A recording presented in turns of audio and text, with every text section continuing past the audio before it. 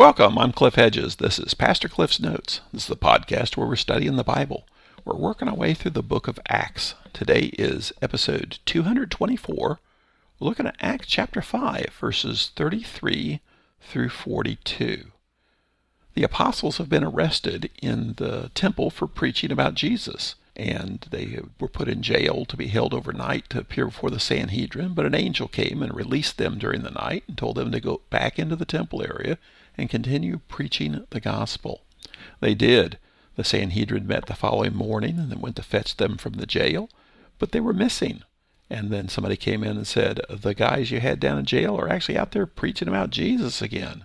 So the captain of the temple police went and convinced them to come and appear before the Sanhedrin.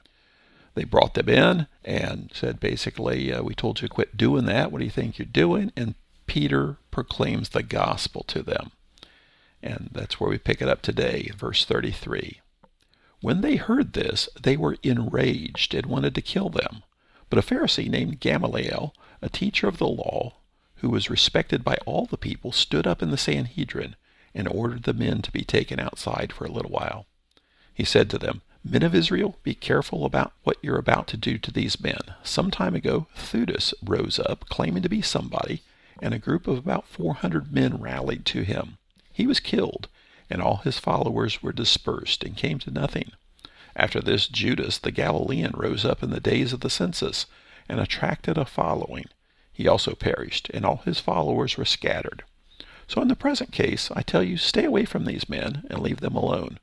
For if this plan or this work is of human origin, it will fail. If it is of God, you will not be able to overthrow them. You may even be found fighting against God. They were persuaded by him. After they called in the apostles and had them flogged, they ordered them not to speak in the name of Jesus and released them. Then they went out from the presence of the Sanhedrin, rejoicing that they were counted worthy to be treated shamefully on behalf of the name. Every day in the temple and in various homes they continued teaching and proclaiming the good news that Jesus is the Messiah. Well, they brought the apostles in and challenged them. You're violating our rules. We told you to quit doing this. You're trying to make us guilty of the blood of Jesus. Peter presents the gospel to them. Basically not a defense of his innocence, but proclaiming the guilt of the Sanhedrin, that they too needed forgiveness of sin. And so verse 33, when they heard this, that is the gospel, they were enraged and wanted to kill them. The implied threat prior to this was, we killed Jesus, we can have you killed too. And sounds like a good many of them would like to do that right now. Perhaps stone them to death right now on the spot, or at least take them outside and stone them. Verse 34, but a Pharisee named Gamaliel, a teacher of the law who was respected by all the people, stood up in the Sanhedrin and ordered the men to be taken outside for a little while. So we have this guy, Gamaliel, a Pharisee. Now remember, the power players are the Sadducees. And you have the Sadducees and the Pharisees, and then some laymen that are elders.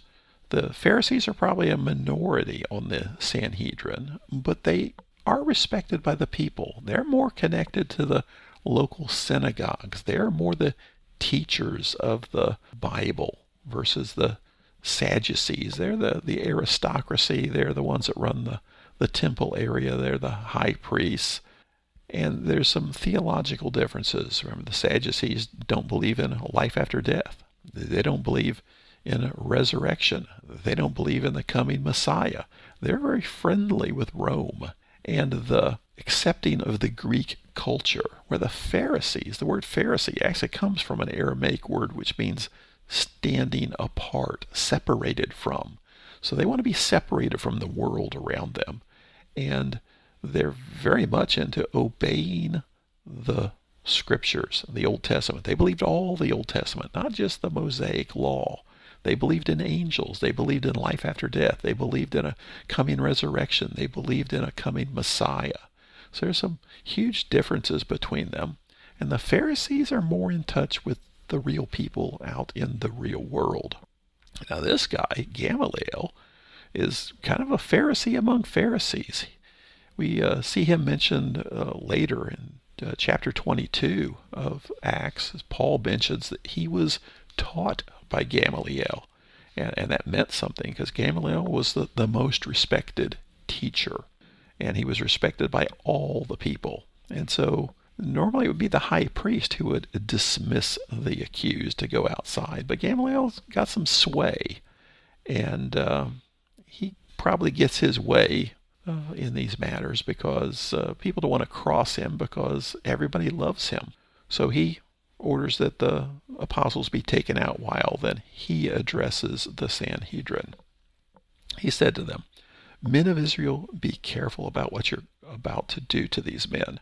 So he warns them, be careful how you proceed here. And he gives a couple of examples of things that have happened. Some time ago, Theudas rose up claiming to be somebody, and a group of about 400 men rallied to him. He was killed, and all his followers were dispersed and came to nothing. So he mentions this guy named Theudas. Now, the Jewish historian Josephus mentions somebody named Theudas who started a rebellion. Some of the details are different because this says that there were about 400 followers, where Josephus' history seems like it was a much bigger following. So it's probably a different Theudas, and the time frame doesn't match up because the Theudas of Josephus occurs probably 15, 20 years after the events here in Acts. So some people say, obviously Luke got it wrong. Others say, well, no, it's somebody else named Theudas. And so he doesn't give any time frame, but there was a guy named Theudas. He tried to start something and he had 400 followers, but it didn't work. Verse 37, after this man, Judas the Galilean rose up in the days of the census and attracted a following. He also perished, and all his followers were scattered. So he mentions somebody else who tried to start something. And notice these are all guys who tried to start a revolution that came to nothing. And that's the Sadducees' fear, is that all this Messiah talk could result in some people trying to start a revolution. Verse 38, so in the present case, I tell you, stay away from these men and leave them alone. For this plan or this work is of human origin, it will fail. But if it is of God, you will not be able to overthrow them. You may even be found fighting against God. They were persuaded by him. So Gamaliel's advice to the group is, okay, you've seen revolutionary groups rise up. It's happened. Josephus's history talks about just a lot of revolutionary attempts throughout the years, trying to overthrow one group or another. And they all came to nothing. And Gamaliel's saying, if God's not behind it, it isn't going to work. But if God is behind it, you yourselves could actually be found fighting against God. Ironically, that's exactly what they are doing. We look back and say, this is God at work here. This is a movement of God.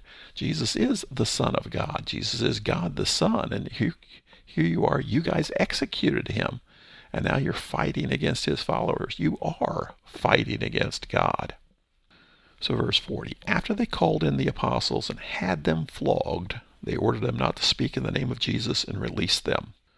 So there was a threat before, quit speaking in the name of Jesus or else. And so the or else, back in verse 33, they wanted to kill them. But here in verse 40, they settle for having them flogged. And with a repeat of the order. Now flogging, that's being whipped with some kind of leather whip. And probably doesn't say how much. It could be a varying amount, but kind of the standard undesignated flogging would be 39 lashes, or 40 minus 1. Deuteronomy 25 verse 3 says you can't flog somebody more than 40 times. And so the standard was 39. In case there was a miscalculation, say somebody counted wrong, you don't want to exceed 40 because that would be a violation of the law of Moses. And there'd be 2 lashes on the back followed by a lash on the front. So whatever number it was, it had to be divisible by 3 so you could have that 2-to-1 ratio. And it was pretty severe. People were known to have died from flogging because being beaten severely like that. So this wasn't just a a spanking. This was a pretty severe punishment that they went through. So verse 41, then they went out from the presence of the Sanhedrin, rejoicing that they were counted worthy to be treated shamefully on behalf of the name. They were flogged. It's brutal. It's pretty severe being flogged like that. But they went out rejoicing that they were counted worthy to be flogged in the name of Jesus. Verse 42, every day in the temple and in various homes they continued teaching and proclaiming the good news that Jesus is the Messiah. Well, the flogging didn't work. They continued to preach about Jesus in the temple on a daily basis. Now, verse 42 is what they call a chiasm. It comes from the Greek letter chi, which is an X, where it's kind of a sideways V that works its way to the center, then back out. So it's A, B, B, A. The A is in the temple, then B in the various homes, then B teaching, A proclaiming. Proclaiming could also be preaching. And the two A's go together. So they were in the temple preaching. They were in the homes teaching. That's not a big point, just something to notice. That's what you do in the temple. You're proclaiming the good news. You're preaching the good news. You're sharing the gospel with people who need to hear the gospel. But in the homes, this is with fellow believers. You're teaching how to live the gospel, teaching how to follow Jesus, teaching how to live the gospel. So what do we take of all this? One, just what incredible faith these people have is that they are flogged and go out rejoicing that they were worthy to suffer in the name of Jesus. We also see the wisdom and advice of Gamaliel. Now, this is not God's advice here. This is Gamaliel's advice. And so it's not a command in Scripture of never try to take care of any problem that rises up like this, because if it's of man, it will die out. But if it's of God, you can't stop it. It may be a reason you would want to step in and stop something that is of man if it's dangerous. Particularly, we see the rest of the New Testament where there's error in the church. It doesn't say just leave it alone because it will amount to nothing. No, it says deal with it. But the idea that if it is of God, be careful lest you find yourselves actually fighting against God.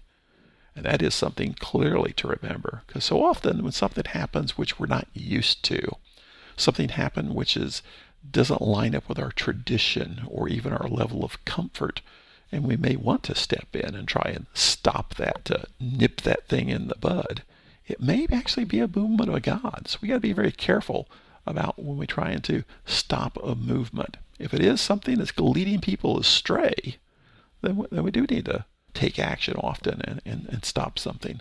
But be careful we're not doing it because it's just something that we don't like or something that we're not used to, or it's something different, because it could well be a movement of God. Thanks for joining me. Join me again next time as we continue working through the book of Acts.